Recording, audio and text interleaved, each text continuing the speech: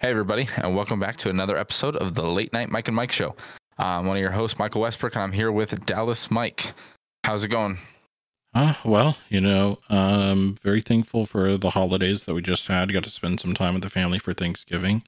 I have some stuff going on in my private life that not really wanting to share with the podcast, but I didn't think you'd want to. yeah, It's okay. so it's just one of those things. So I was thankful to get to spend some time with family. We got the Christmas tree up. Still needs to do a little bit of decorating to it, but the tree's up. Got the house decorated. One of my favorite times of year. We start getting into, playoff football, college football. We've seen some shakeups. I know you want to do another episode for college football, but I just want to say though, there are some teams in it this year that I am pretty surprised at.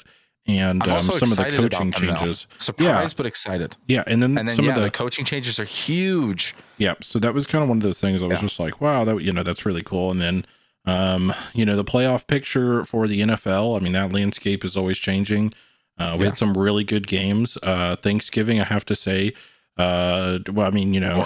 I guess in a way, yeah, but it was also kind of interesting because this is something you and I just talked about just a minute ago, where you thought the Chicago and Detroit game was boring, but I thought it was interesting because Detroit actually managed to stay in it by 2 points, which I think is kind of one of those things, considering that they have one tie and then the rest of their season is nothing but losses.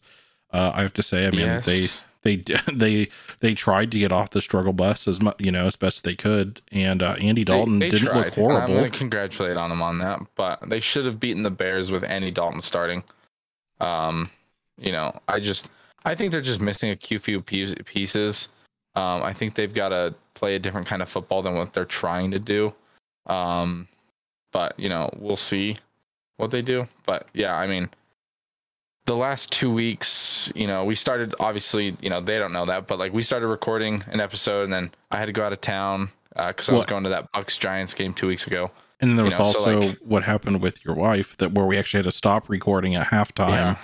And so, we went to break and I had to go to the hospital to take her. And so I don't think she'll care if I say this, but she ended up. Well, that's on you. This is on you. Oh, is that really what it? I think, dude, didn't I call that too? Because you said something about, you were like talking about it. Yeah, you said something about like, oh, her back is starting to hurt, and I said, I hope it's not like a kidney stone or something. You're like, no. I think it's just that time. And I was like, oh, okay. And then I didn't know that. I didn't know it was a kidney stone, but now I'm kind of like, wow, I didn't really get to talk to you because over the break I was just, because I went to Tampa and got to explore and stuff, so I wasn't really on my phone. And then I went to the game, obviously, and you were busy, dealing with family and holidays and stuff. So, we weren't really talking much. I wasn't talking to anybody either. So, it was like a week of silence. So like you wouldn't have known. And then, when I got back, I was just so slammed with school stuff, and trying to catch up on some work projects that, we just weren't really able to record last week either. So was she able to pass it naturally, or is she having surgery for it? She thinks she passed it. She'll know if she passed it. She'll know if she just doesn't have any more pain. So okay, because a couple of years ago, I actually had to have surgery to have one removed. Okay, which if you don't know, I'm going to try not to be super graphic, but I'm probably going to flag this one explicit anyways. But they put a tube up the male genitalia. And then they put a laser up that tube and then they blast it. And then they have to, and then it they let it pass, they let the little sediment pass naturally, unless there's anything that is too big still that they think, but they can pull out through the tube. Then they send this little miniature basket up, they collect whatever's there, and then they just, the rest of it comes out like sand. But they leave a stent in. Hang on, here's the worst part though. So they leave a stent in, which is a miniature rubber tube. Yep. But it connects your kidney down to your bladder, and then hanging out your male genitalia is a little piece of string that holds that stent, so that 6 weeks after your surgery they can pull it out while you're wide awake. Yeah, that sounds awful. Yeah, it's pretty bad. So my apologies, Sydney. Going to the bathroom very hard if I ever get one. So. Yeah, it's not fun. So Sydney, my apologies. I hope you're feeling better. That's never fun. She's feeling a lot better now that it's passed. So oh yeah, because it feels like somebody's. Yeah, I've had one, and it's one of those things when the pain is so bad, the day before. So I knew I had one, and I thought I was going to be able to pass it naturally. So I went to a kidney doctor for it, or whatever you want to call it, urologist or whatever. And sure. The urologist was all like, "Oh yeah, maybe you'll need surgery. You might be able to pass." Like, I've seen larger ones that have been passed, and I've seen smaller ones that haven't. And I had like all this stuff. And then he was like, "Well, let me send you to a specialist who all they do is kidney stones." And I was like, "Okay." So I had that planned for like a week ahead. And then like the very next day, or 2 days later, which turns out to be like a Sunday or whatever, I'm in so much pain that I have to go to the hospital. Like, I'm throwing up. I'm in so much pain. And Sydney. Yeah, and it feels like our recording. I don't know if you saw that. Like, if I said that. No, you didn't. But yeah, it's bad, and it feels like somebody's like taking a fork and just stabbing you in your backside, and then just twisting. Like, it's the most miserable pain ever. So I am really sorry, Sydney. I know your pain all too well. And I just, I'm glad you didn't have to have surgery for it, because I think that's even worse. But yeah, that is not fun. So sorry about that. So in terms of, passing, I guess now we can cycle into football, right? But yeah, so passing kidney stones sucks. However, I will say the what's it called? The competition for passing yards leader is changed from Tom Brady to Derek Carr, of all people. Not Patrick Mahomes, not anybody else. It's Derek Carr, and he's got 11 yards on Tom Brady after this last week of football, which obviously it's interesting. We've gotten rid of like our full recap episode, so it's not like we're going to go over everything, but he played a good game against Dallas, secured the win for them, and also gave Dallas another loss after their previous week loss to the Chiefs, and that was glorious. Loved seeing that as well. Well, you want to know what's really funny is if you look at the passing leaders for week 12, like going through this, like Josh Allen only had 260, and that's absolutely surprising. Wait, for the week or for like all season? just for the week 12. Oh, okay. You look at it, he had 260 yards for week 12 against New Orleans. And then you go look at Andy Dalton against Detroit, and he had 317. But then you go look at the Indianapolis Tampa Bay game, and Carson Wentz led with 306. And then you go, and you'd think, well, in some right, I think a lot of people would expect that Cam Newton in Carolina should have had a lot, but somehow Tua, he's a running quarterback. Everybody knows that. Well, yeah, but I still thought, he'd get some throws going, more so than maybe like Tua, who had 230 passing yards. I mean, that's just kind of crazy. And then for a quarterback, 230 is not a lot in a game. Yeah. Then look at like Daniel Jones versus I'm totally now blanking on his name for Philadelphia. Jalen Hurts. And Daniel Jones was with 202. Trevor Lawrence 228 over Matt Ryan. Tyrod Taylor in Houston with 158. Like, that's crazy. But then look at Justin Herbert, 303. Aaron Rodgers, 307. I mean, some of these, like I did not expect some of these people to be winning at 300, and then some of these people to be winning at 158. Yeah, football's a wild time right now, because some teams are finding that they have to have that classic playing style of we're gonna have the quarterback drop back, and we're gonna just play normal classic football. And then other teams are like, hey, we're gonna do some underhand passes and some options and some sneaks and things like that, and we're gonna win the game like that. And so it's just interesting seeing how teams know what quarterbacks they have. Like, for instance, the Ravens, where they have a running back for a quarterback.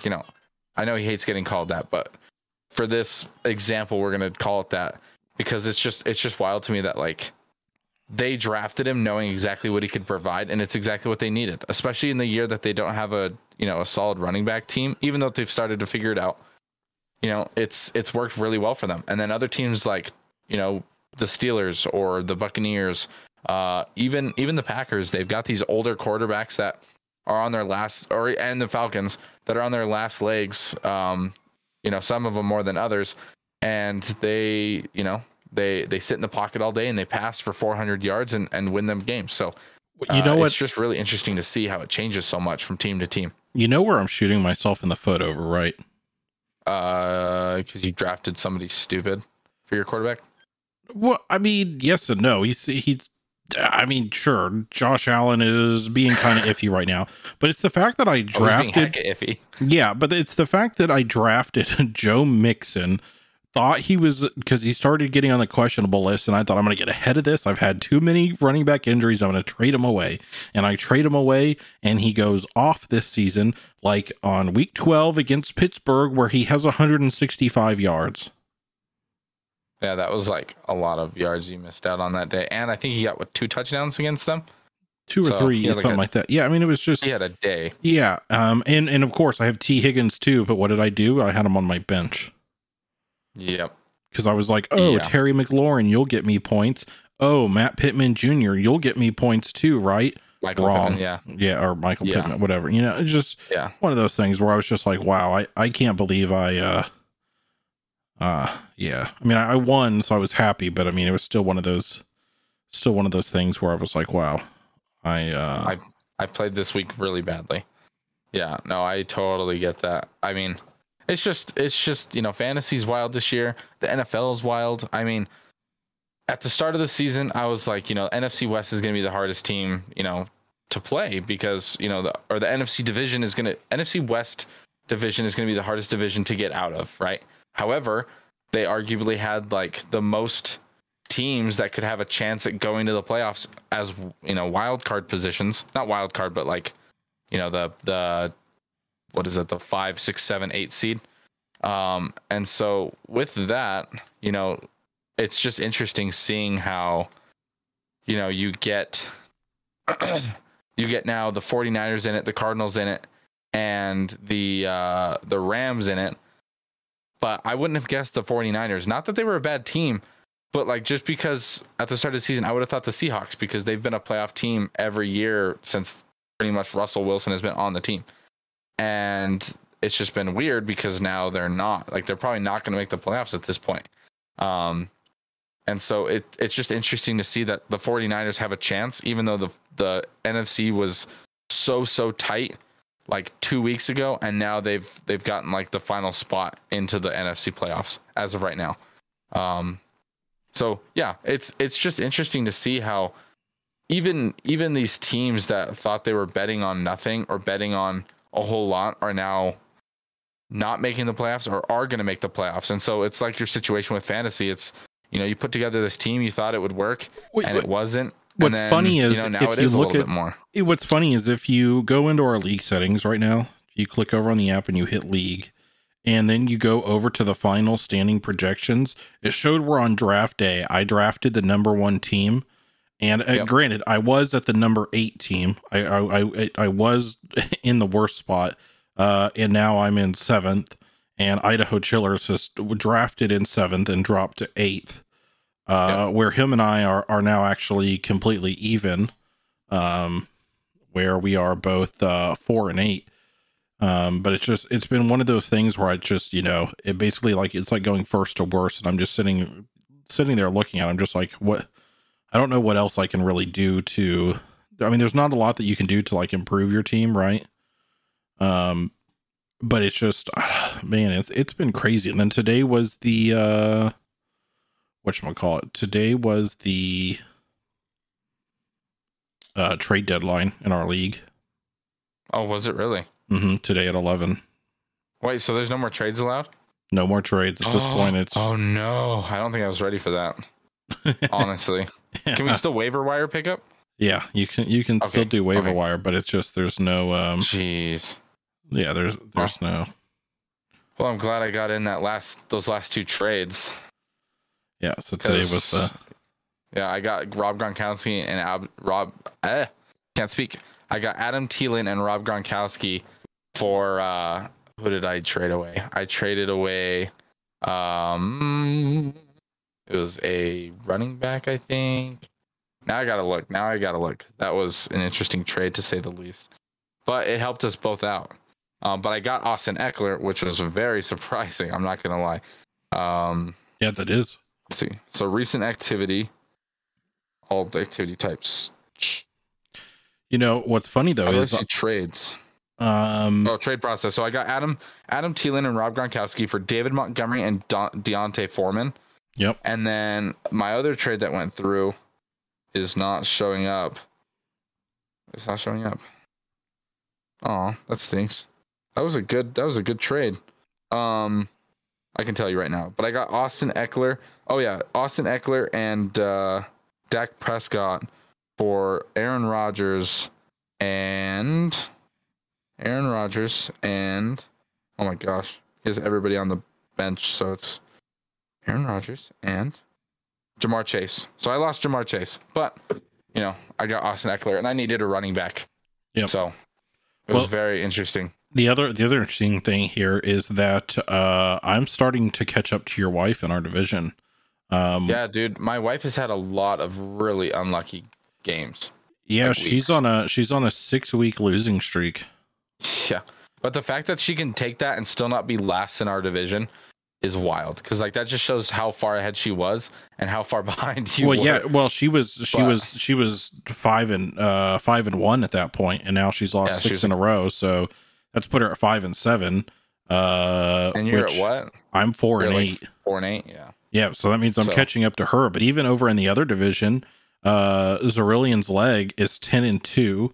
Chevy Kamara's is 6-6. CD's Nuts has fallen to 5-7. And then your buddy Idaho Chillers has fallen to 3-9. Honestly, I'm not worried about playing anybody in the playoffs except for Adam's family, which is my buddy Hayden, and your buddy Hayden, Zerillian's Lake. Right. Because their teams are like the only ones that haven't been riddled with injuries, except Adam's family now lost Eckler because he traded him to me. And he just lost DeAndre Swift for like the next few weeks. So that could very well affect him, because now he's only really got Najee Harris as running backs. And so I don't know what he's going to do for his running back room. Right. I mean, it'll be interesting. It is right. And he can't make trades for it. So no. So yeah, it'll be very interesting. Well, so what I'm happy about is that the 2 worst teams don't make it in, which means that really I just have to start doing better than your wife for the rest of the season. And I can make playoffs. Or hope that, like with Adam's family losing 2 running backs, and being stuck with only Najee. He's 8-4, so that's going to be a lot harder to get up to. But I mean, like I said, but his running backs were the ones getting him a lot of points. That is true. Well, he's still, arguably, I think a lot of his other players are going to have really hard upcoming based on weeks the breakdown. They won't get a lot of points. I think based on the breakdown, though, I don't think there's any way that you or him can't make the playoffs. I think you guys make it automatically. Tough. You would have to go undefeated the rest of the time, and he would have to go completely defeated. I think. I don't think more games we have left. I don't think that. I don't even think that can do it. But like I said, I can just right now. All I have to do better than your wife right now, and I think I could pull this off because she's 5-7 and I'm 4-8, and so I'm only 4 games behind, or I'm 1 game behind her, but 4 games behind total. Which is that West division is screwed because of Zerillian's leg, because he is 10-2, which makes that your buddy that's in second place, Chevy Kamara's, he's still 4 games behind. And then that puts Idaho Chillers at 7 games behind at 3-9. I mean, it's and we don't have that many games left in our league. No, because obviously you don't play out the entire season. So let's see. I mean, playoffs start, I think, in 2 weeks for us. Let's see. What is here's the schedule. So we have 3 actual 3 weeks left to play. Yeah. So I mean, it's gonna be very interesting. So I'm playing Zerillian's leg this week, which does not help me. Right. Luck. I know, right? If you can beat him though, that would help everybody. Yeah, it would, but it also I don't know how that helps. But then your wife at 5-7 has to play CD's Nuts at 5-7, so that's an interesting one. It's a pretty interesting one. And then now he just doesn't have what's his face. So. Yeah, he doesn't have CMC, but he hasn't had CMC for a good portion now, so it's interesting. Which then I have to play him in week 14, and then in week 15 I have to play CD's Nuts again. I play him 2 weeks in a row. But then your wife has to play Chevy Kamara's in week 15. Who do I have to play for my last 2? hang on, let's see. Who does she? And then she plays Chevy Camaras twice. So in this week you are playing. Start. Yeah. So this week you're playing. Yeah. Well, playoff is week 16, 17, and 18. Yeah. Okay, so let's see. So week 13, you're playing against Austin. So you're playing the Camaros. Next week you are playing Idaho Chillers, and then you play the Idaho Chillers again. So you Yeah, I'm going undefeated to the playoffs. Let's go. Austin, if you hear this, I'm sorry, but I'm not trying to be rude, but I will probably beat you. But I also know we've had very close games sometimes, so dude, I don't want to say it, jinx myself. Wait, this means for the last 2 weeks, though, it's Adam's family versus Aurelian's leg. It's Hayden versus Hayden for the last 2 weeks. But that's also good for everybody. I mean, because that could really affect like what seeding you get in playoffs. Because like, let's say Austin beats me this week, right? And then let's say Austin beats my wife twice in a row. Not only does that help you, but then if your Hayden ends up losing these next 3 weeks somehow, I mean, that almost gives way to like my buddy Austin climbing up in the ranks. You know, almost not actually, but. It's still very interesting. This is, I don't mean this to be rude, Sydney, because I'm happy you feel better, but Lord, I hope you lose the last 2, week 14 and 15 to Aston. But yeah. it hurts me because I have to face CD's nuts 2 weeks in a row. So that's gonna hurt me. I think you'll beat him because he lost CMC. I think without CMC, that was the only reason his team was getting a ton of points all the time. If we go look at the rosters right now, which. Okay, that's weird. For some reason, either your buddy's adjusting right now or something weird is going on. But his entire team is on the bench. On the bench, except for one person. Isn't like Najee? It's the Patriots defense is the only one that's not on the bench. And he still has Julio Jones on IR. He's got Devontae. I don't know why does he still have Devontae Parker on IR? Isn't he out for the entire season? Devontae Parker? Don't ask me, dude. I have no idea what he does and why he does it. Hayden's got some weird tactics to fantasy that he swears by and says that they work for him every year. But I'm just curious though, because like I said, I think Devontae Parker's out for the rest of the season. And if I'm under that impression, I just don't understand why you would keep him. But I mean, that's the only thing that doesn't make sense to me. You've got AJ Brown on IR, but he's not on your IR spot. Yes, I know. I have to move him. I haven't touched my lineup yet. Yeah, I was going to say, because then you could pick up somebody else for AJ Brown. Okay, let's see. CD's nuts. Okay, so he still has Russell Wilson. He's got him as a starting quarterback right now.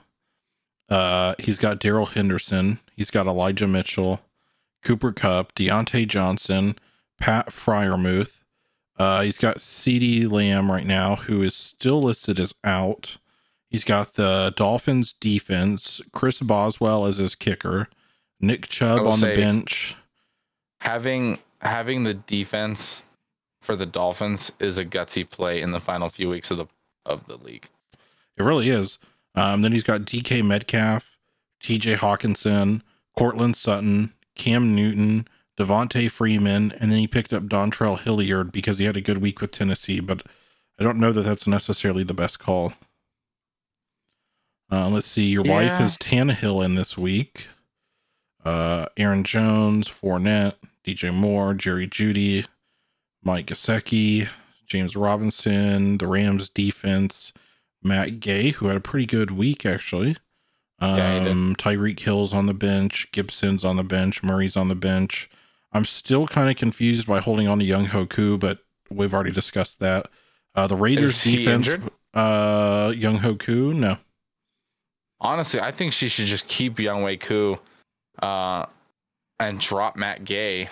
Because if the Rams figure it out and start kicking only PATs again, I mean, it'll be Younghoe Koo all the way because, I mean, they have to play the Buccaneers this week. Could be, yeah. And then they have another division game and then another just conference game. But, I mean, the Falcons kick a lot. So, I mean, it would be beneficial for her to grab him probably. Could be wrong. But I think with Cordero Patterson back, I think Younghoe Koo will do a lot more. You know whose team I'm like honestly I think is in a really good position, and I hate to say this. Mine. No, actually, it's your buddy Austin's with Justin Herbert. Alvin Kamara is still kind of I don't know. You know, he's back and forth. We'll see how. I guess we'll Williams. see how it happens with Taysom Hill. Yeah, Jamal Williams was a great pickup for him. And he's got Chris Godwin going down. Yeah, he's got Chris Godwin, Justin Jefferson, Perfect. Mark Andrews, Amari Cooper's in his flex. He still has the Cardinals defense. He's got and Cincinnati's and he's got Cincinnati's kicker. He has Kareem Hunt still, Dearness Johnson. He's got Mark Ingram, which I mean, okay, whatever.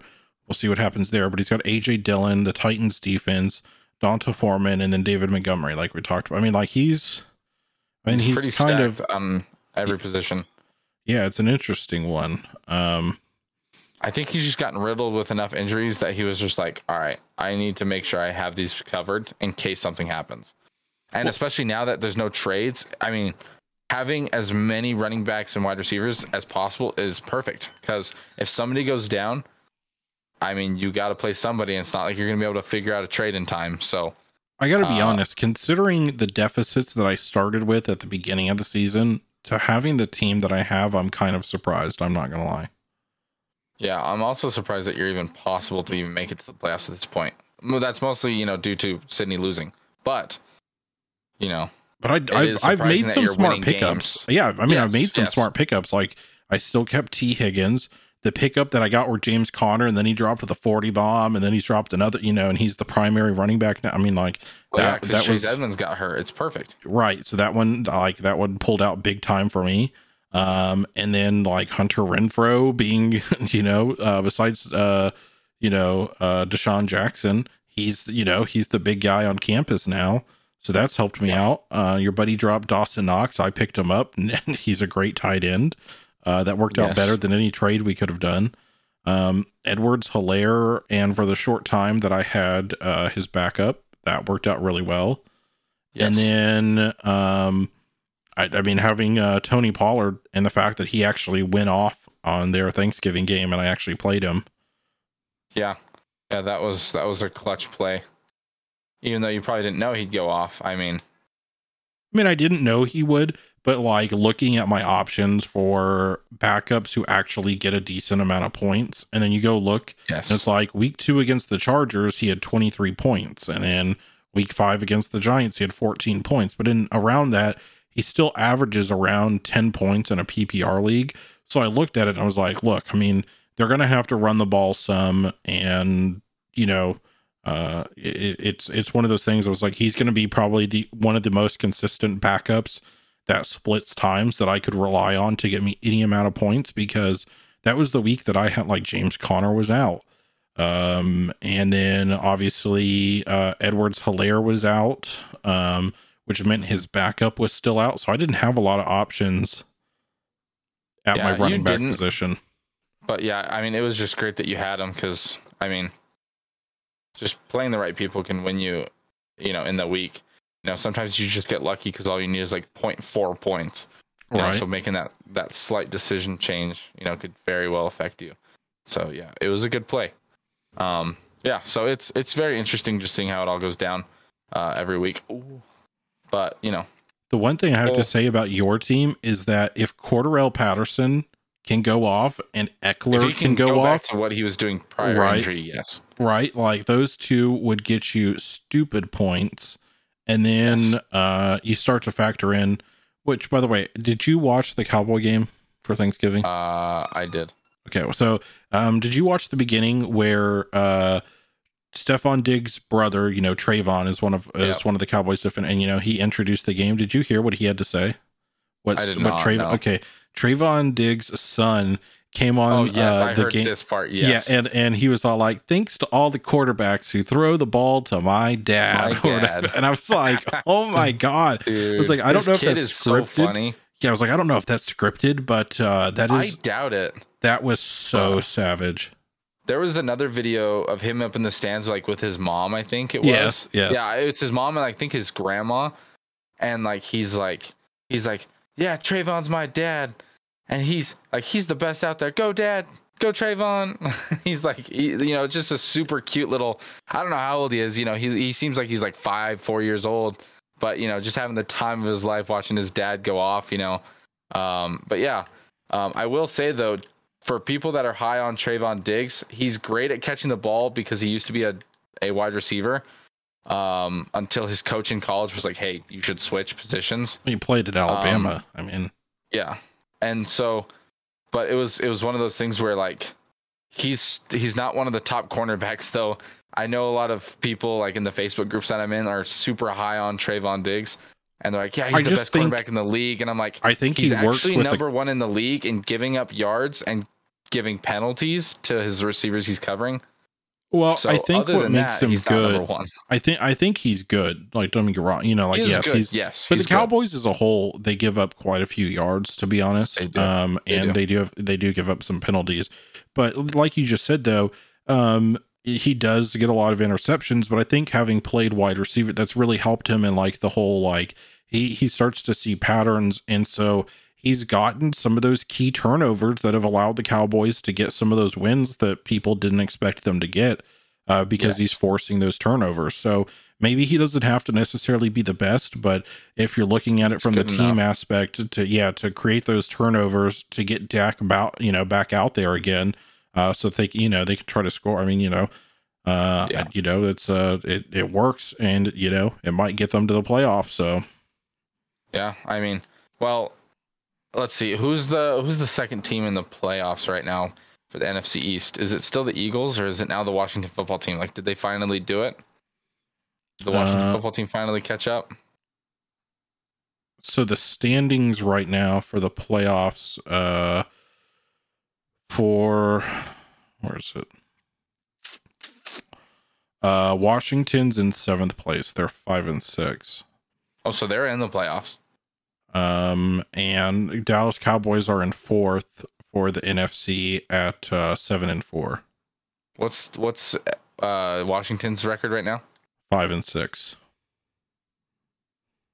I don't know who they have to play left, but if Washington can pick it up, they'll at least the Cowboys they'll at least go to the playoffs. Cowboys are 2-0 in the division, and Washington's 1-0 in the division right now.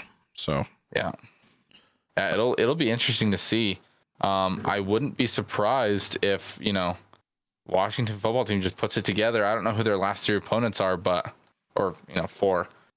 Washington has to play the Raiders next. Then it's the Cowboys. Then it's the Eagles. Then it's the Cowboys. Then it's the Eagles, and then it's the Giants. So I mean, a lot of divisional games. It's all divisional except for the Raider game. Except for the Raiders, yeah. Yep. So that's tough. That's gonna be tough. And it's the Cowboys, but it'll affect the other teams. Yeah. So I mean, it really depends. I think because isn't Zeke injured right now, or like? Well, so he has injured, like he's like questionable. He has a knee designation or whatever that I think makes him questionable. And this is also another reason why I'm really happy to have Pollard, is that they were talking about the fact that they might actually hold him out of this next game to give him extra rest. Who are they playing? The Cowboys will be playing, this is week 13? The Cowboys will be playing New Orleans. Ooh. Yeah, I think to be honest, it'd be a good game to do the it. Saints. Yeah. I mean, possibly, but the problem is the Saints could very well pull off this win. So it's going to be a very interesting week for the Cowboys if they rest Zeke, because they're risking a loss. Well, they definitely do, but the other side to it is like, Pollard is strong, and I don't think it's necessarily a situation where it's like when you look at how New Orleans plays, they're good at stopping a run game. So I don't think having the 2 down or, the 2 back setup really changes that much, because the Cowboys are going to try to play in the air against New Orleans. Yeah. So at that point, just let Pollard, when you have to run it, just let Pollard in, and then, but I imagine, honestly, realistically, I think Zeke is probably going to play on Thursday. I think he probably will. Yeah, I mean, it is a short week. The only reason they don't is if they're winning and they pull him out halfway through.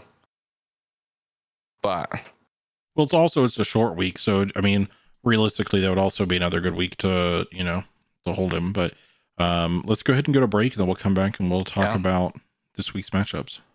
Cannot wait.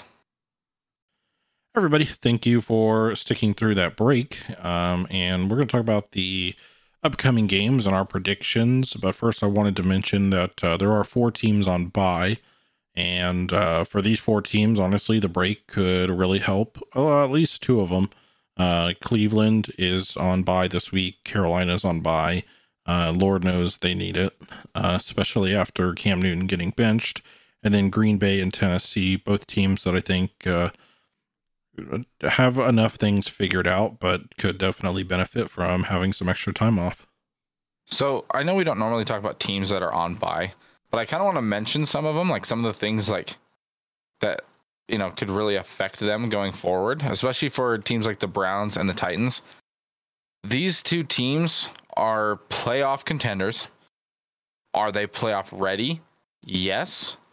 Baker needs this bye. If they won't bench him so that he can get healthy finally, they're going to really struggle. So this bye is going to really help them, hopefully. Hopefully also allow for Kareem Hunt to come back, for Nick Chubb to get 100% healthy, because I still don't think he's 100%. And just for their whole team to like find their personality again. And then, you know, the Titans, they've just been kind of falling to some odd teams, you know, losing some games they should have won and things like that. And so, you know, those 2 teams could really benefit from it. You know, teams like the Panthers, you know, they're probably not going to make the playoffs at this point with how tight the NFC is. But they can benefit from it because it'll give Cam, you know, some time to figure out the plays, you know, hopefully help them a little bit. Not that I like Cam or want to see him succeed, but if you're a Panthers fan, you probably want him to, so that way you don't end super badly in the season, unless you're super stoked to just get a super low draft pick so that you can get, you know, whoever you want. But it's just one of those things, like, you know, bye week can really help a team, or they can really hurt a team.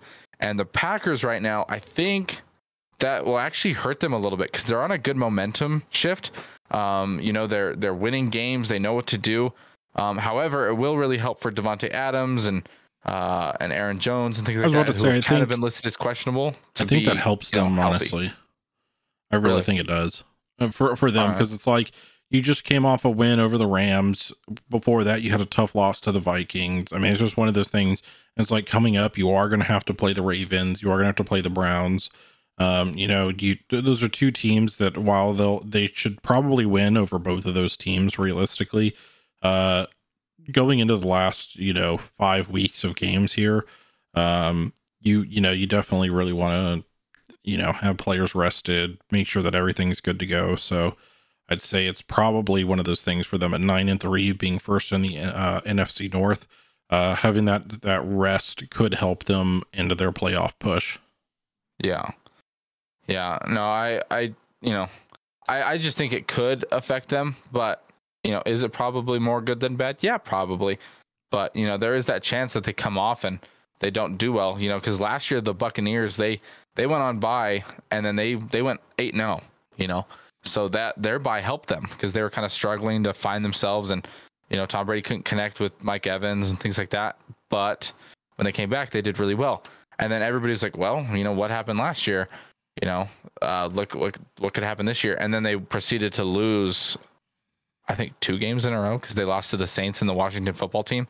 You know, so it's 2 big surprise losses. But I mean, it's just one of those things that.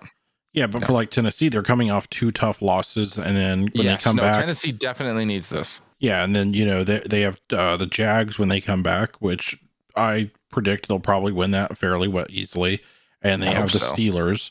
But then it's like, then, you know, after that they have to play the 49ers, and that could be a rough game. And if the Dolphins keep up this pace of how they played this last week, that could be disastrous for Tennessee. Especially, I mean, they said, you know, they think it's somewhere around the Dolphin to Texan game. You know, we could see, what was the running back that you dropped? I can't think of his name off the top of my head now. I'm so blank. I dropped him? Yeah. Oh, Adrian Peter. No. From the Derrick Henry. Derrick Henry. So he could be coming back around that time. I don't think so. Everything I've read, it says he's out for the season. Well, there were several. Initially, yeah, they said that they thought he might come back for one of the last 2 weeks. Yeah, but I think now it's like official that he's going to be out.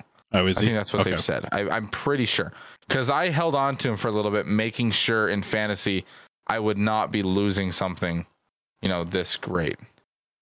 I mean, there's still time. I mean, he absolutely could come back for like the last week against the Texans, where fantasy wise it wouldn't be really a huge impact because they probably wouldn't push him to begin with, against the Texans. Yeah. But it's just kind of one of those pieces though, like where against it's the Dolphins and Texans, they're at the end.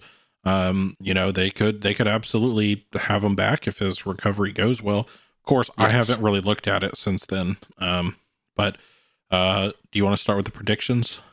Yeah. You want me to kick it off? Yeah, let's kick it off with the short week game. I just don't know if that's what you meant or if you just meant like, am I ready to move? Okay. So, we've got Dallas and the Saints. So I'm guessing because Taysom Hill's been taking first team reps. So he's been kind of nursing a concussion and other things like that. And so they wanted him to be 100% because I think they know that their home stretch is right now. If they want a chance at the playoffs, which I know Sean Payton always does, he's got to have his quarterback healthy. And I think he knows that having a baseball player of a quarterback like Trevor Siemian's been playing like, just throwing fastballs all day and letting it slip through his receiver's hands is bad. So I think they're ready for Taysom Hill. And I honestly think he'll shake up their offense enough that will allow for them to make this game very close against the Cowboys. Now, we talked about it. If Zeke doesn't play, I don't think Dak will be able to counteract Sean Payton's defense.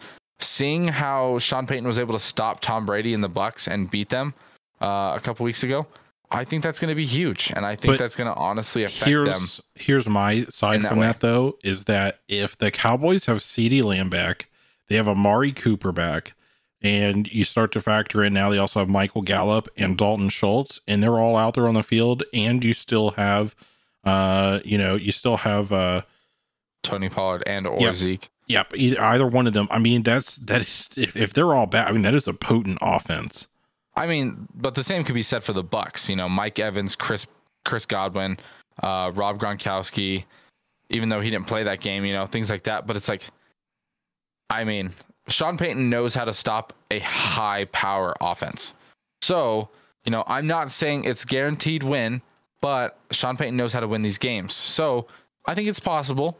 I'm not going to put it to rest that Saints can win, but I will probably have to give this game to the Cowboys, sadly. But I really hope and I think that the Saints probably could win. Well, I think the other thing is the Cowboys will.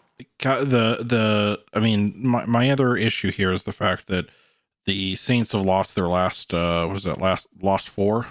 Ugh. They have lost their last four. Yeah, they lost to Buffalo, Philly, Tennessee, and Atlanta. Their last four, the Buccaneers were in their last four games. That was their fifth game. Right. That was number 5 that they won against. They played Tampa Bay on 10/31. That was a win. But then on 11/7, they lost to Atlanta. 11/14, they lost to Tennessee. 11/21, they lost to Philly. And then 11/25, they lost to Buffalo. I will say, though, that's again, I give all fault to Trevor Siemian. He didn't work out for the Broncos. He's not working out for the Saints at all in any way, shape, or form. He throws the ball way too quickly, and he rips it right through his offenders, right through his receiver's hands. So I'm going to give all fault to him for them losing those games because they definitely had moments where they could have. And I think Taysom Hill could provide that change, but I'm still going to give the win to the Cowboys, but I think it's going to be close. Yeah, I got to be honest. I'm going to give it to the Cowboys, but that's only because I think if they have CeeDee Lamb and everybody else back, I think that offense just kind of goes out there and does what they do to a lot of teams. They played a close game to Las Vegas, and Las Vegas has looked really good this season. So I just think it's one of those things. I will say though, I think Vegas is a lot different of a team than the Saints, purely because Saints have their head coach, who's really good, arguably a Hall of Fame coach. But just think about how good Vegas is without having their coach and having lost one of their fastest wide receiver. I mean, that's still pretty insane. Yes, I'm just saying, I think they're different teams, for many different ways, but they're also similar in the fact that yes, they are still good. They have those components to be good, but they do have those moments where they have flaws and they lose. So, do we really need to cover the next game? I want to. So, by the way, in case I didn't mention it, I got to go to the Bucks and Giants game a couple weeks ago, and that was dope. It was super cool. It was just a lot of fun. I didn't get any cool news or anything out of that one, because I was like up in the nosebleeds, but it was a ton of fun. It was a lot of fun to go and see a team like I truly cared about, or at least players I know and follow and like watching, especially Tom Brady. So seeing my idol play in person for the first time was really cool. So anyway, but yeah, Tampa Bay versus the Falcons. I mean, we probably don't got to talk about it much, but I think this is going to be a good little break from any real team for the Bucks. There's a couple games coming up. Gronkowski can probably sit out so he can heal a little bit more. Yeah. It's a good week for Antonio Brown to keep healing, as they're going to leave him out a little bit longer. So I mean, it's a good little small bye week. I really wish I didn't have stupid Dak Prescott as my backup, because I would have loved to play Rodgers, even though he's got a bye week this week. So it's actually kind of beneficial. But in all honesty, well, to be honest, play Dak because he'll at least play all 4 quarters, while Brady probably won't again. Well, as much as I hate the Cowboys, though, I've said it before and I'll say it again. Dak is one of those guys. He does good fantasy wise. I don't care. I don't want to have to use him. I just don't like him. I don't care. All right, then drop him. Go pick up any other quarterback then. Dude, go get Joe Burrow. Joe Burrow. I might pick up Joe Burrow. Joe. Actually, I'm doing that right now because I can't publish this episode and have somebody hear it and pick him up. I'd be like, now you can't get him. Well, the only thing that I'll say, the only thing I'll say about that though is that I mean they are playing against the Chargers. It's going to be an interesting game, but we're getting ahead of ourselves there. I honestly think though that'll be a good game for Burrow, because I think he'll play even better. Yeah, I think he'll play better. So. And then the next, I agree with you. I think Tampa Bay is going to win. The game after that, Arizona versus Chicago. I want to say Arizona should win this easily. But is it official that Kyler Murray is back? Not that this will really affect anything. I don't know. Well, I think it does affect something, because if Kyler Murray is not back, I don't have a huge amount of trust in Colt McCoy. I mean, he's been doing well though. He's been keeping him up. They've only lost one game without Murray. Yeah, I mean, but they haven't lost more than one game. That's at least good. Yeah, it's one of those things that I mean, like when you start to like really think about it, though, it's just one of those things. It's like Kyler Murray, he is much like the quarterback in wow, totally blanking again. He is much like Lamar Jackson. He likes to run. He is fast. That is where they get some of their element of surprise in that really helps them. And being quick on his feet. And so it's just kind of one of those pieces. It's like, yeah, it is Chicago, but they are playing in Chicago. And like, while Colt McCoy, he's only lost them one game, it's still a huge deficit difference between Kyler Murray at his worst and Colt McCoy at his best. Yeah. I mean, yeah, it's one of those things where it's possible for the Bears to win. But I think if it gets down to a field goal that the Bears have to make, they will be losing that game, because the Bears have never had luck with a kicker. No, they haven't. They're awful. So I think if it gets down to that close, it's going to be the Cardinals game. But I just don't think it's going to be, especially if Kyler plays. But I mean, if Colt plays, I think he's just getting more comfortable, with the team. And even not having D-Hop, I mean, he's playing really well with AJ Green and Rondell Moore. By the way, that has also hurt me. The other guy, I can't remember the other guy. But there's Rondell Moore, Christian Kirk, yeah. And even Zach Ertz. Zach Ertz. And then they also have James Conner. So yeah. I think they've got a pretty good offense still. They do. It's just even with the injuries that they're dealing with. So I mean, I'm gonna give them credit to where it's due. No, so my thing is just, if you look at Colt McCoy, it's just like, as long as he's not making turnovers, it's fine. But when you start to look at a lot of these backups, eventually they have to start making turnovers. And so it's just. But do they? I mean, they do. I don't think they do. Eventually, but maybe. Yeah. Statistics wise, yes. but I don't think he will. I don't think the Bears have a good enough defense to force those kinds of turnovers. Because isn't Khalil Mack still injured? I believe so, yes. But I mean, my thing is though, like if you go look at week 11, which that's when Colt McCoy played, and granted he played a good game against Seattle, but he still had or he didn't have any interceptions that game. So that's a perfect example of like, hey, make sure that you complete that. And then didn't he also play week 10? Who, Colt McCoy? Yes. Yes, I think against Carolina. No, they had they did. And he had he had an interception that game. And again, maybe that's because that was kind of his first one back. And Cam Newton looked good. But they had a turnover because of Colt McCoy. So it's just kind of one of those things where you just want to make sure that he doesn't start to, make too many turnovers. Yes. I mean, turnovers are going to kill any quarterback, apparently, except for Lamar Jackson. So, I mean, it's just one of those things that it's going to hurt any quarterback. Well, if you're Lamar Jackson, like Tom Brady against the Washington football team threw 2 picks, so quick that they lost the game because of it, So, well, if you're Lamar Jackson and you throw an interception, your response is, let me just run the ball the rest of the time then. Yeah. I'm not even going to throw, I'm just going to run it. Worked. Los Angeles and Cincinnati, we just lightly talked about this. I agree. I think this is a good matchup for Cincinnati, mostly because Los Angeles does actually have a good defense, and I think that actually opens the opportunity for Mixon to run, Jamar Chase to catch some passes, and for T. Higgins to also catch and, really kind of have some of the love spread around. Yeah, I mean, I think this is going to be, let me look ahead real quick before I say something stupid. I think this will be the best game of the week for the Sunday slate games. The Monday matchup is going to probably be another really great game.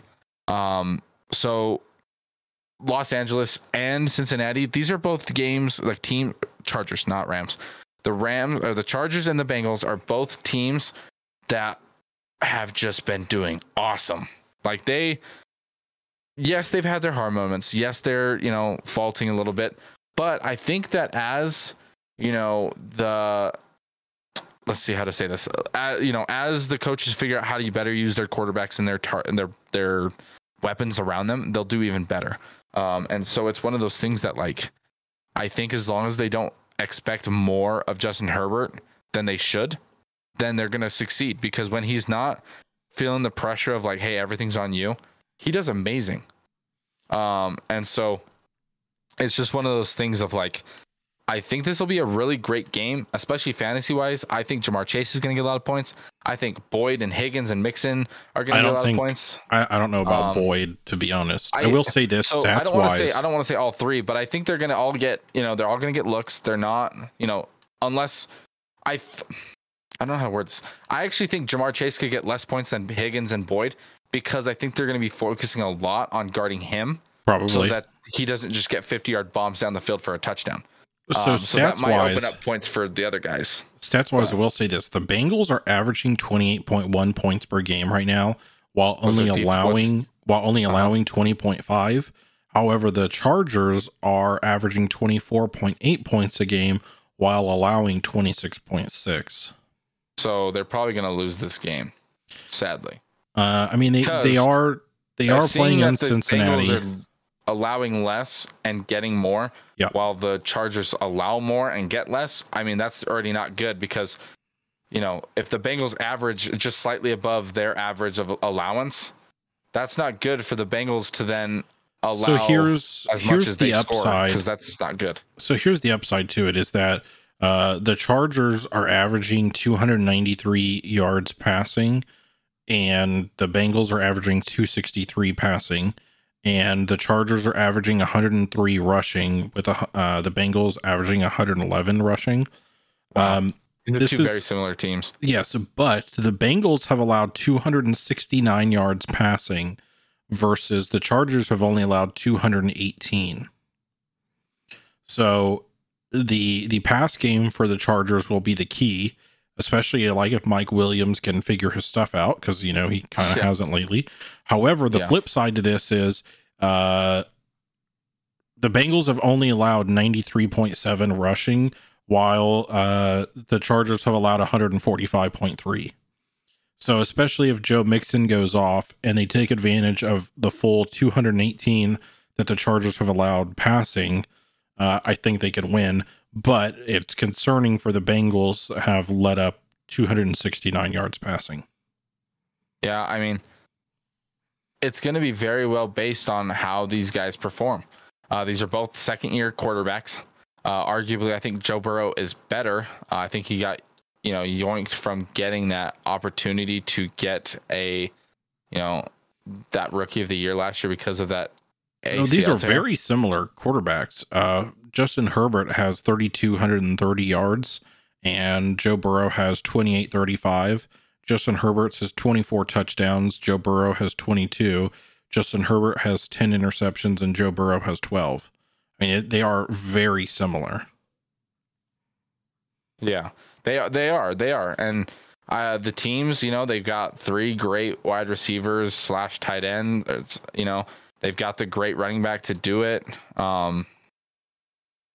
Yeah, it's going to be very interesting as a whole, but I don't know. It's going to be interesting to see this game, and that's why I'm saying it's going to be the best Sunday game. It probably is to watch. Yeah, because it's just going to be fun. It is. It's going to be a good one. And then we have Minnesota and Detroit coming up. And unless you're a Detroit fan really hoping that they finally get points on the board, or you're a Viking fan, I don't think anybody else really cares to watch this game. Yeah, I mean, because what are the odds that Minnesota actually loses this game? If they lose this game, I mean, I'm dropping Adam Thielen. Ooh, that could be interesting. But truly, how could you lose this game when you've got 2 star wide receivers? You've got Dalvin Cook or even Alexander Mattison or whatever his name is. I mean, you just should not lose this game. The Lions are not the team right now. They just lost DeAndre Swift, their only person to give the ball to besides Jamal Williams. So it's just yeah, it's the Lions should not win this game one bit. And I'm going to give it to the Vikings 100%. Oh, by the way, I didn't call out my game for the Bengals, but I'm going to give the Bengals the win. But yeah, the Vikings are winning this game easily. They should not struggle. If they struggle, they don't deserve to be in the playoffs. And that's my take on it. Yeah, I got to agree. Minnesota with this one. Miami or New York?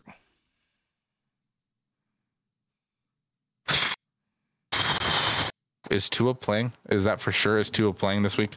I believe so. Yeah. I don't think he's tough on the. I've said this before. When in doubt, go with the team that you think has the better quarterback.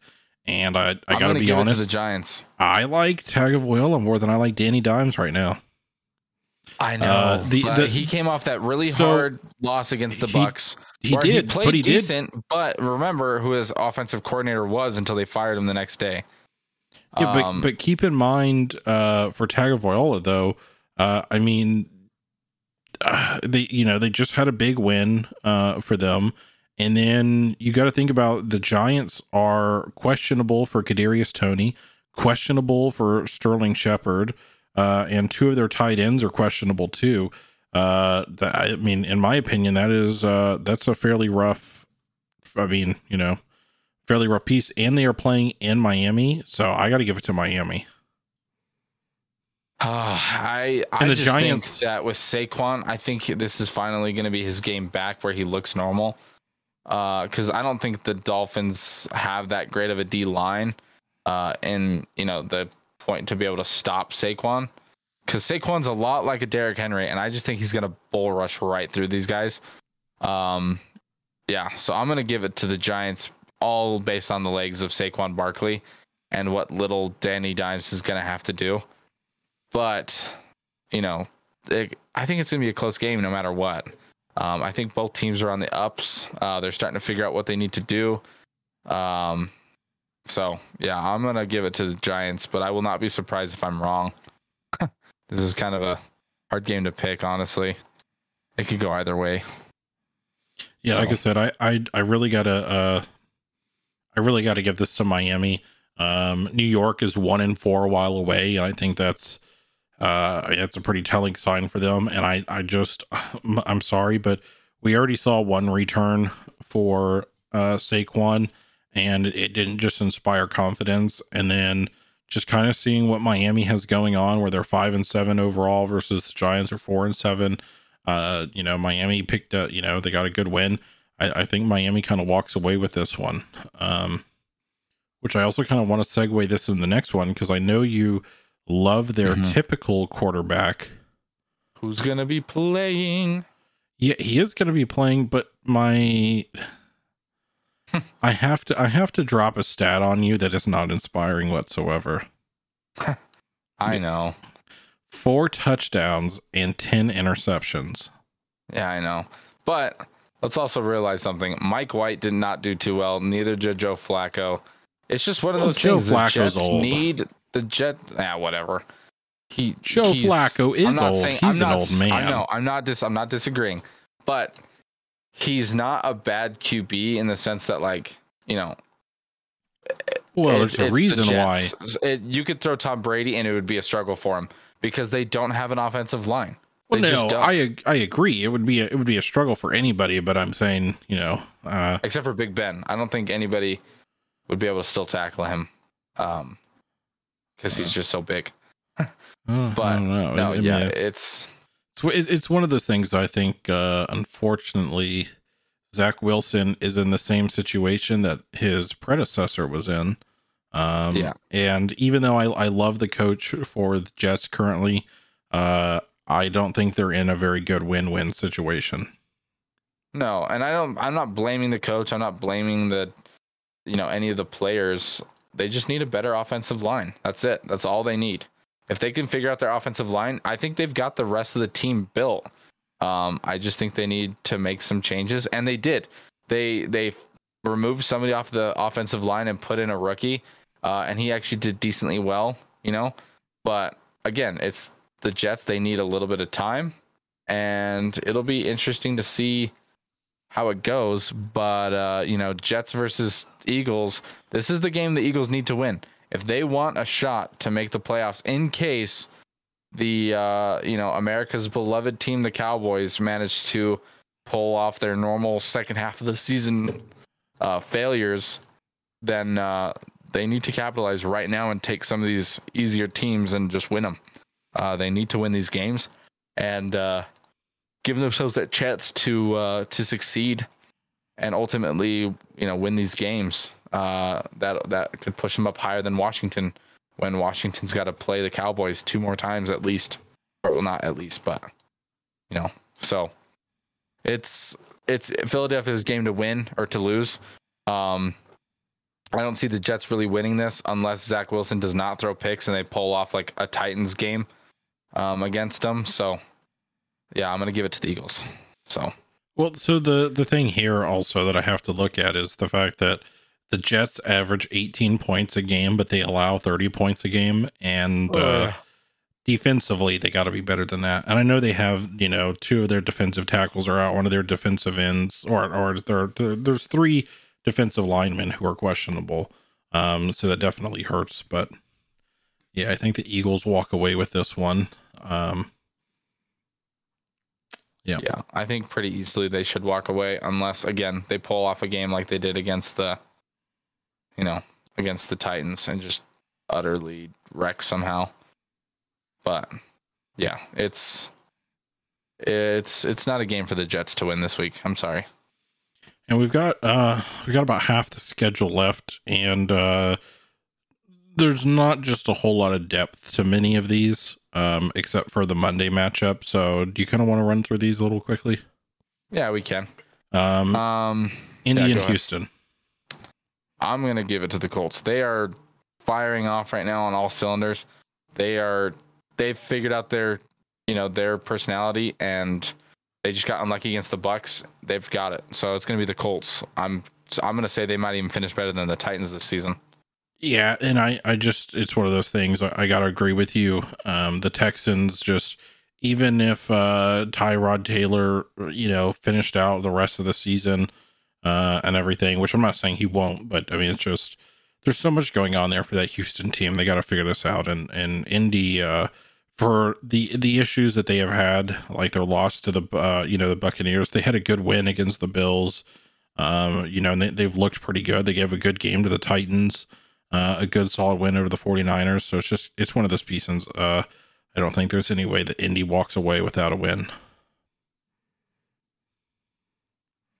Yeah, I'm going to agree 100%. It's Indianapolis's game, even though Tyrod Taylor came back in glorious fashion and is showing that, he's probably the QB for the Texans as of right now with Deshaun Watson stuff. I'm giving it to the Colts. Who do you got for, let's see, Washington and Vegas? So I do want to say, if Taylor Heineke limits his interceptions, and Terry McLaurin can actually have a strong game, I think it could be a close one. But I will say this, though. I have to give this one to Las Vegas. They are playing at home. Washington is 2-3 while away. Vegas is 3-3 at home. But where I think this matchup starts to kind of shy away is that I have more faith in Josh Jacobs over Antonio Gibson right now, which is kind of hard to say, but Gibson he's very kind of back and forth, and he I don't know. It's hard for me to agree with that. And then Hunter Renfrow is definitely more consistent than Terry McLaurin is right now. So yeah, I mean, yeah, it's got to be a game for Terry McLaurin to come back from his little slump of not performing, and then Heineke's got to limit that, like everything you've said. I will say though, I think Gibson has finally found his identity, just like Jonathan Taylor. I think they were both late bloomers this season, and so Gibson a little bit later than Taylor, and obviously not as good, but I think Gibson's starting to provide more to the offense than he is being a liability. So I'm gonna still give this to the Raiders, even though I would kind of love to see the Washington football team win, just because that would give all the more chance and availability for the Cowboys to go second place in their division again. So I think it'd be fun to see that, but realistically, I'm going to say the Raiders win this fairly easily. So yeah, I'm going to go with the Raiders. What about you with this Rams Jacksonville game? I know that the Rams are in a slump. They are, but are the Jags good enough? Okay, so here's the bit for this that I think really changes this is right now the Jags are 0-4 away, and going into SoFi Stadium I think is going to be rough. The Rams are averaging 27 points a game, while the Jags are allowing 25.7 points per game, but the Jacksonville's only averaging 15 points a game, and the Rams are only giving up 23, so they're outscoring their opponents to get the wins. And obviously we haven't seen that from Jacksonville. Trevor Lawrence is one of those people. He is not doing well, whether it's with his system or whether it's with his team. It's not looking good. And Stafford, for even as to have lost 3 of their last 5 games against Tennessee, San Francisco, and then Green Bay, I think this is going to be a redemption game for him. I think Darrell Henderson's going to go off for some yards. And realistically, Cooper Kupp, I think that's gonna, he's gonna get his points and it's gonna go fine.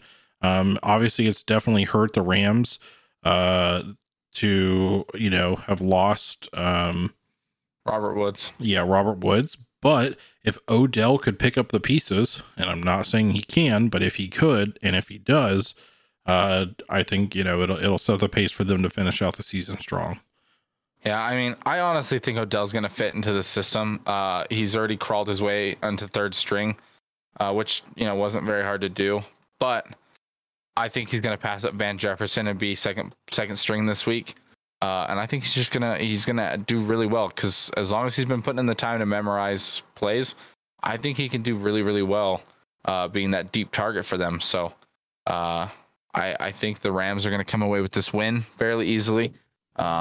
It's not really a question in my mind, but I think this is going to be the week that we finally see Odell looking more like Odell than he has in the past, 5 years. So, okay, so we've got a big matchup here: Baltimore and Pittsburgh. Who do you think walks away with this? Pittsburgh's been in a slump, And, obviously Lamar's probably not going to make those mistakes that he did last week. So I'm going to give this one. Oh, this is tough. I honestly think Pittsburgh's playing to try to win. Not that every team's not or anything, but I think they're realizing that they don't have much time left. And with how tight their division is and the Browns fading out, they have a chance. And I think they see that. And with Big Ben probably going to retire at the end of the season, I think he wants to go out with a bang and make it to the playoffs one last time. So I think they're going to push it really hard to win this game. And I think they actually could probably come away with it. So I think I'm going to pick this as my upset of the week. I'm going to go with the Steelers, even though realistically, I don't think so, but I'm going to give it to the Steelers. I think it'd be really interesting to see it happen. I got to give it to the Ravens. Even for as bad as Lamar Jackson played last week, Big Ben just doesn't inspire confidence. The best thing that Pittsburgh has going for them right now is Najee Harris. And I think especially when you start to factor, Chase Claypool just hasn't really been there for him receiving wise. It's been Deontay Johnson, who's been their primary receiver, especially since they lost Juju. I mean, it hasn't been good for them, especially considering they tied Detroit. My money still goes to the Ravens. Yeah, I think it'll be an interesting game for sure. The Ravens will probably win it. But yeah, I want to give it to the Steelers. It helps the Bengals get in farther into the playoffs. So I'm going to say Steelers. All right. Next one, Seattle and San Francisco. I'm going to give it to San Francisco straight up. Seattle does not look well. Russell probably should have stayed hurt a little bit longer. He does not look ready to be back. The team just looks like it's struggling as a whole. Pete Carroll needs to step down from taking over from the offensive and defensive coordinator. He needs to let them coach. That's the problem. He is not letting these guys coach. He's trying to do it all himself, and they're failing for it.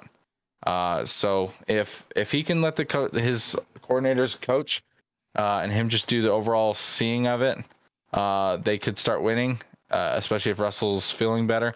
But as for right now, I'm going to give this fairly easily to the 49ers because Jimmy G has put it together and he's figured it out. And having Elijah Mitchell back, that's really helped boost their offense a lot. So I'm giving it to 49ers. And I think the other factor here is the fact that the rushing side for Seattle just hasn't looked very strong to me at all this year. Alex Collins, we know he's got an abdominal injury. He was held out of practice today. Rashad Penny he has a hamstring injury.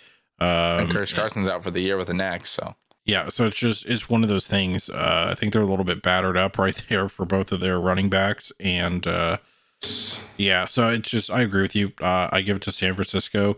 They are playing in Seattle though, which, I mean, any given Sunday, we see what can happen.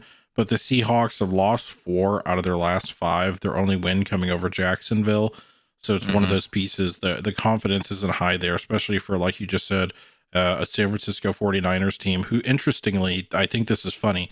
The 49ers are actually 4-1 while away, and the Seahawks are only 1-4 at home right now. Yeah, well, I'm going to give it to the 49ers pretty easily. So there's no question in my mind about that one. Sorry, Hayden. It's not happening. Better luck next year.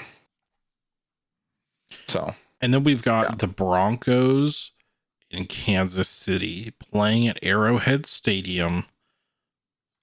What is your thought? See, now this is tough because the Broncos are just playing so well right now. And the Chiefs, I think they've found their mojo. I think they've gotten their rhythm back. So, knowing who the Chiefs are, I'm going to probably give it to them.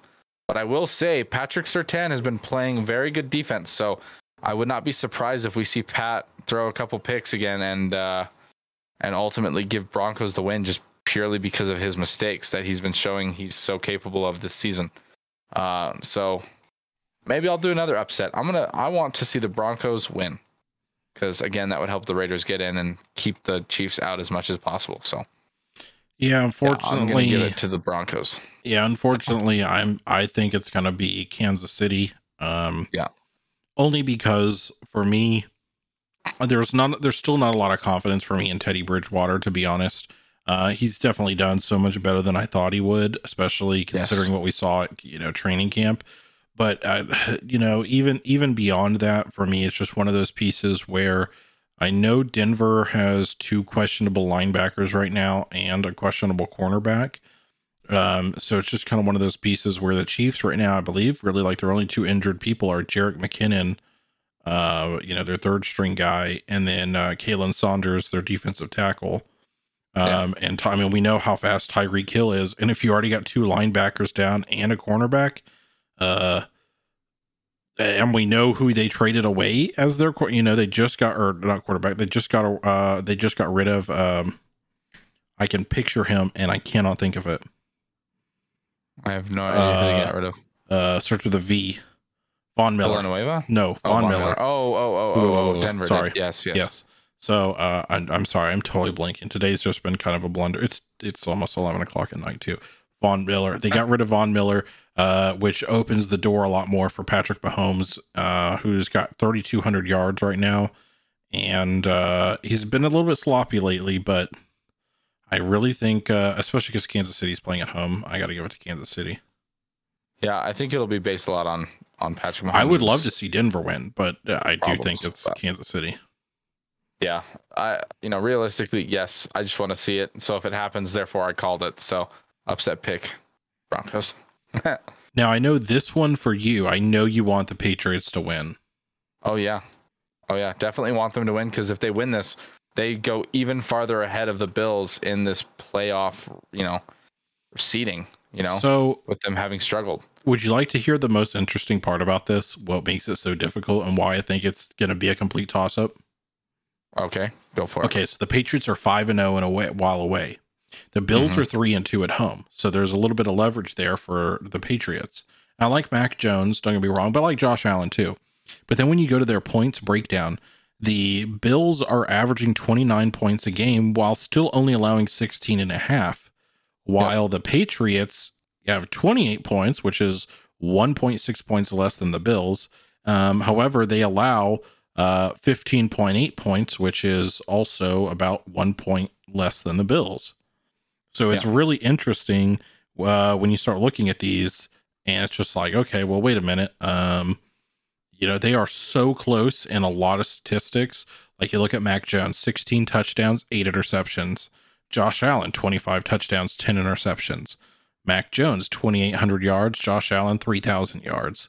I mean, it's just, it's been pretty interesting when you look at it. Yeah, I think so. I actually think that the Patriots are going to win, not just because I'm a Patriots fan, but watching them play this year, seeing them play and seeing how badly the Bills have struggled in the red zone. That's exactly where the Patriots defense has flourished. And so I think it's going to continue. This Patriots defense is only getting stronger and better by the week. They're only figuring it out more and more.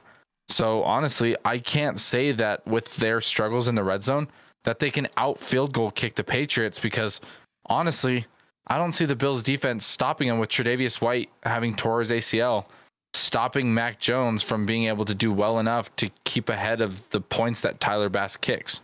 So I'm going to give it to the Patriots because their defense is just more superior. And I think losing Tre'Davious White actually significantly lessens increases their points allowed per game. It probably does. So here's where I'm 50-50 on this. So I think for me, though, the big thing is if Josh Allen keeps playing this bullshit game that he's been on, and again, like I said, I'm going to make this an explicit episode, so pardon my French. But if Josh Allen keeps on this bullshit that he's on, and just playing super sloppy, I think the Patriots come away from this. However, the other side to this is I also kind of have to look at it from while the Patriots love to disguise things and, they definitely have a team going and everything. The other problem is that Harris isn't, Damian Harris, he's not always the most consistent person. And that will rely a lot more on Kendrick Bourne, who's their top, wide receiver right now. And so it's just kind of one of those pieces, though. I think, you kind of look at it, like I said, it's really 50-50. So I think if Damian Harris can't pick up his slack, I think, and Josh Allen plays well, I think Buffalo wins. If Damian Harris plays consistent, Kendrick Bourne does well, and Josh Allen keeps up on his BS, I think Mac Jones and the Patriots win. So it's really hard for me to pick one. I mean, they are playing in Buffalo, but Josh Allen, I mean, that's the biggest unknown for the Buffalo right now, I think, is Josh Allen. And then for the Patriots, it's just how consistent can Damian Harris be? I mean, so being a Patriots fan all my life is seeing that we have never, ever, ever, except for like 2 years, 3 years when we had Corey Dillon, had a good running back. So I'm not really worried that we have 3 guys that continuously split reps and act more as passing backs. I'm not concerned about that at all. As a fan or as a guy who just thinks that this game will be good, I think it's going to be more so based on the quarterback. You know, can Mac Jones throw good passes and throw touchdowns? I think that'll be the big key there. And so I think that'll play more of a factor than will Damian Harris's playmaking ability and being able to run and do his job. Just because I know Damian Harris and the Bill Belichick scheme is not so much concerned with, running as much as it is passing. So I'm going to give it to the Patriots for that. So if you look at the team stats, the Patriots have 372 total yards, is what they're going for per game, is 372 and average, and the Bills are averaging 400. But then if you look at their allowed, the Patriots are allowing 334 total yards, while the Bills are allowing 285. And when you start to look at what Mac Jones throws, so right. Well, so what concerns me though is that right now the Patriots are averaging 115 rushing yards, and the Bills are only allowing 96. So it's just one of those pieces where I feel like for them to benefit from their run game, they need Damian Harris to do well, to kind of throw off the Buffalo defense, so to speak. I mean, you know what I mean? Like if they come out with just a really weak game, then it's like, oh well, then we can considerably rely on the fact that let's just focus on them throwing the ball. But if Damian Harris is actually on his game and they can throw off the defense, they're like, oh wait a minute, we actually got to look out for Damian Harris now. Then it could shake up that Baltimore defense that's without Tre'Davious White. So yeah, that's where I'm saying his consistency would be a key. Yeah, like I said, this should be the craziest game of the week, and the most interesting. Wait a minute. I would like to point out, you said the game of the week to watch was Cincinnati and the Chargers. No, I said of Sunday, but I said Monday is going to probably end up being the game of the week. Okay. So yeah, it's gonna be interesting. But yeah, they should both be very interesting games. Chargers and Cincinnati and Patriots. Why am I Bills? I could not think of the name. But yeah, it's gonna be a fun week of football. Again, we are sorry that we were AWOL for a little bit, but with everything coming up and the holidays and things like that, hopefully you guys didn't miss us too much. But, so for those of y'all, it was a lot of fun. For those of y'all who aren't aware, if you haven't seen yet, the college football FBS has a rather interesting top 10 right now, or even if you want to break it down further than that, just something to leave you on, because we kind of talked about this. Their top 5 even is interesting for the top 25. Georgia is at number 1 at 12-0, and they're going to be playing Alabama in the SEC championship game, which is going to be absolutely crazy. And then we're going to see Michigan facing off, and they've got who's that? Cincy? Yes. I think no, wait a minute. Hang on. Who is? Michigan has to play Iowa. I'm sorry, for the Big Ten championship. For the Big Ten. Yep. Sorry, I forgot playoffs isn't technically starting yet. Yep. And then we're going to see Cincinnati is going to face off against Houston, who is also 11-1. That'll be an interesting game. And yeah, I mean, it's very interesting. You've still also got Oklahoma State and Notre Dame in the hunt a little bit. Oklahoma State is going to have to face off against Baylor for the Big 12 championship. And Notre Dame, they don't have a game. Because they're not in a Power 5. Yep, but I believe though there was a way for them to still make it though if certain teams lost. I thought there was a way they could sneak in. Michigan has to lose. Is it okay? So there's some interesting pieces there. Which Ohio State got dropped to 7th because obviously they lost to Michigan. I mean, that was absolutely crazy. So the way that this season has kind of ended for college football, I mean, it's been interesting. It's been a wild season. It's been a lot of fun. Yeah, I'm sad that Alabama's still in it though. Well. So, which also real quick, did you hear that Oklahoma actually at one point wanted to poach Cliff Kingsbury away from the Cardinals? Yes. Yeah, it'll be a lot of fun to do that college episode. It really will be. Because there's a lot of stuff that happened that will genuinely probably affect a lot of NFL next year. And then years to come. So yeah, I'm very excited to do that episode because I have tried to stay on top of college this year, and so it'll be a lot of fun to do with you. Yeah, absolutely. I look forward to that as well. So again, thank you everybody for coming in to listen, and also stay safe during the holidays. This is a very fun time of the year. Enjoy your time with your family. Again, Sydney, I'm glad that you're feeling better from that kidney stone. I know that's not fun. And Mike, I am definitely looking forward to getting to do a recap episode, and hopefully we both get a win this week. Although I don't think I can pull it off. We'll see. But yeah, it's always fun, and as always, follow us on our social medias, and we'll see you guys next time.